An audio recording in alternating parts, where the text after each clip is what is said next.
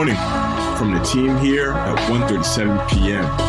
This is 7:31 a.m. Let's get the day going. Good morning. Happy Saturday. It is November 20th. Welcome to another episode of the 7:31 a.m. podcast. On this day, I want to wish a very happy birthday to Future, the rapper. Future's turning 38 years old today. And go listen to his latest album, PBP, Baby Pluto, to celebrate Future's birthday. And then another fun anniversary today. I just had to talk about this one because this is one of my favorite movies, I guess, but also just one of my favorite Studio Ghibli movies. But on this day in 2004, Howl's Moving Castle had its Japanese release. If you haven't seen Howl's Moving Castle, I feel like it's one of Miyazaki's most sort of explicitly or maybe just implicitly political of the movies. His movies always have a message about the environment, but Howl's Moving Castle was made right around when the U.S. first got involved in the Iraq War, and it sort of is his most anti-imperialist, anti-war movie of his films, and it's a really incredible movie, and like all of his movies, is just visually so beautiful and interesting. So if you've got time this weekend, maybe check out Howl's Moving Castle, because it is an absolute banger, and also the English dub is kind of star-studded too, so it's worth a watch.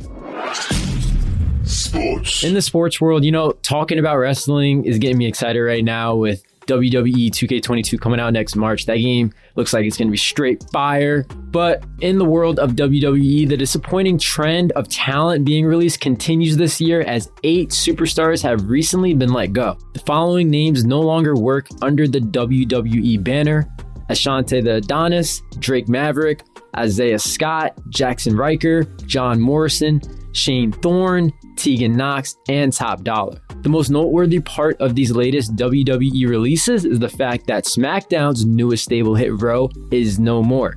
B-Fab was released prior, and now Ashante, Isaiah, and Top Dollar are now all gone as well.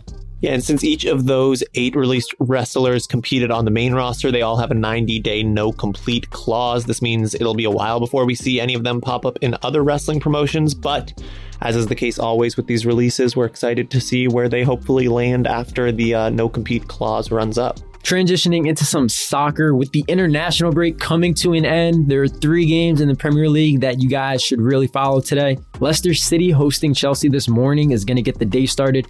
That match is set to kick off at 7:30 a.m. Eastern Time.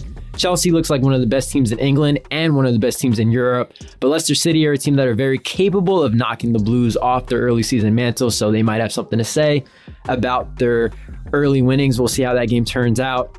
Then at 10 a.m. Eastern Time, we'll see Man United play against Watford. Man United have been struggling lately, and their manager, Ole Gunnar Solskjaer, is under a lot of scrutiny for the job that he's done this year. A lot of people think that he doesn't deserve to be manager anymore. So we'll see if they can back him in this game and hopefully get back on the right foot. And then finally, arguably the biggest match to look forward to today is Liverpool hosting Arsenal at 12:30 p.m. Eastern. Both teams are 4th and 5th in the table respectively as of at the moment. So a win for either team would be a big boost for each team's title hopes. So tune in at 12:30 p.m. Eastern. Man, Charlie, it is good to have college basketball back, and even better to have a game between 2 teams in the top 25 on tabs this afternoon. At 4 p.m. Eastern Time, the number 6 Purdue Boilermakers will play the number 18 North Carolina Tar Heels at neutral site Mohegan Sun Arena in Connecticut. Both teams are 3-0 so far this season, but have yet to be tested by another top 25 team. Purdue is led by the towering sophomore 7'4" big man Zach Edey, who is averaging 18 points and 10 rebounds on the season. Meanwhile, Carolina will lean heavily on the scoring of sophomore Caleb Love, as well as post-presence big man Armando Bacot. Hip-hop. Hopping over into music and entertainment, it's Saturday, so we got to talk about what dropped yesterday and what to listen to. The new LPs and EPs that I would pay attention to this weekend are Snoop Dogg's new project, Snoop Dogg Presents Algorithm. They got Amnesia by French Montana and Intimidated by Kate Trinata. And then also, don't sleep, Adele put out an album yesterday, 30, which so far is getting really good reviews. I haven't listened yet, but I'm going to tune in this weekend. Now, when it comes to singles, do yourself a favor and listen to Black Illuminati by Freddie Gibbs and Jada Kiss, Blacklight by Apollo Brown and Staley, and I Deserve by Shmino. Yes, sir. This Freddie Gibbs Jada Kiss song has got me hyped. I'm gonna definitely be bumping that this weekend. Entertainment. Hopping over to the world of entertainment, Delroy Lindo has joined the cast of Blade. They keep adding exciting names to the forthcoming project, but Mahershala Ali's upcoming Blade film just got this major addition to the cast. If you don't know Delroy Lindo, he's a frequent collaborator of Spike Lee and just an absolutely incredible actor, so it's exciting to get him in the movie. It's still unclear who Lindo will be playing in the film, but there are rumors that he's going to be playing Jamal Afari, who is Blade's mentor in the comics. So after it was announced that Blade was going to be getting a film in the MCU, we haven't heard a ton about the film.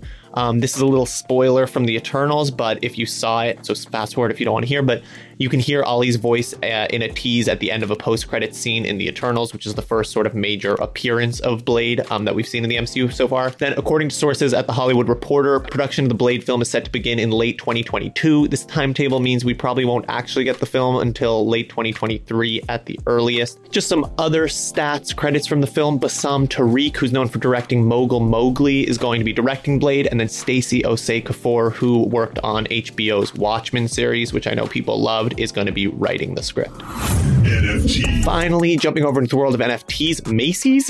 The Macy's Day Parade is getting into the NFT game by creating a collection of parade-themed balloon NFTs, and this is what's fun about them, is that they'll be available to mint for free on November 25th, Thanksgiving Day, to release alongside the world-famous Macy's Day Parade. There will be 9,500 of the historical NFTs available, and they'll be offered on Sweets NFT Marketplace, which is built on Polygon. So although the NFTs are going to be free to mint, 10% of the resale profits will be donated to the Make-A-Wish Foundation, which is nice because it makes it so that in perpetuity now, as they are exchanged and people buy them, 10% of those sales are always going to the Make-A-Wish Foundation. It's twofold because you get to feel good about getting a free NFT collectible and then selling it for a good cause. And then additionally, Polygon is an environmentally friendly sidechain that does not have the same impact, the same carbon footprint as something that is just directly on ETH. And the collection will feature many of the popular balloons that we know and love from the parade, which dates all the way back to the 1920s. Additionally, they'll also auction off 10 ultra rare NFTs from November 19th to November 30th, with all the proceeds for those auctions also going to Make-A-Wish. So it's nice that they're doing this for a good cause. And that is it for today's episode. For more detail on these stories and more, head over to 137pm.com or follow us on our social media platforms. We'll be back tomorrow. As always, remember, stay curious.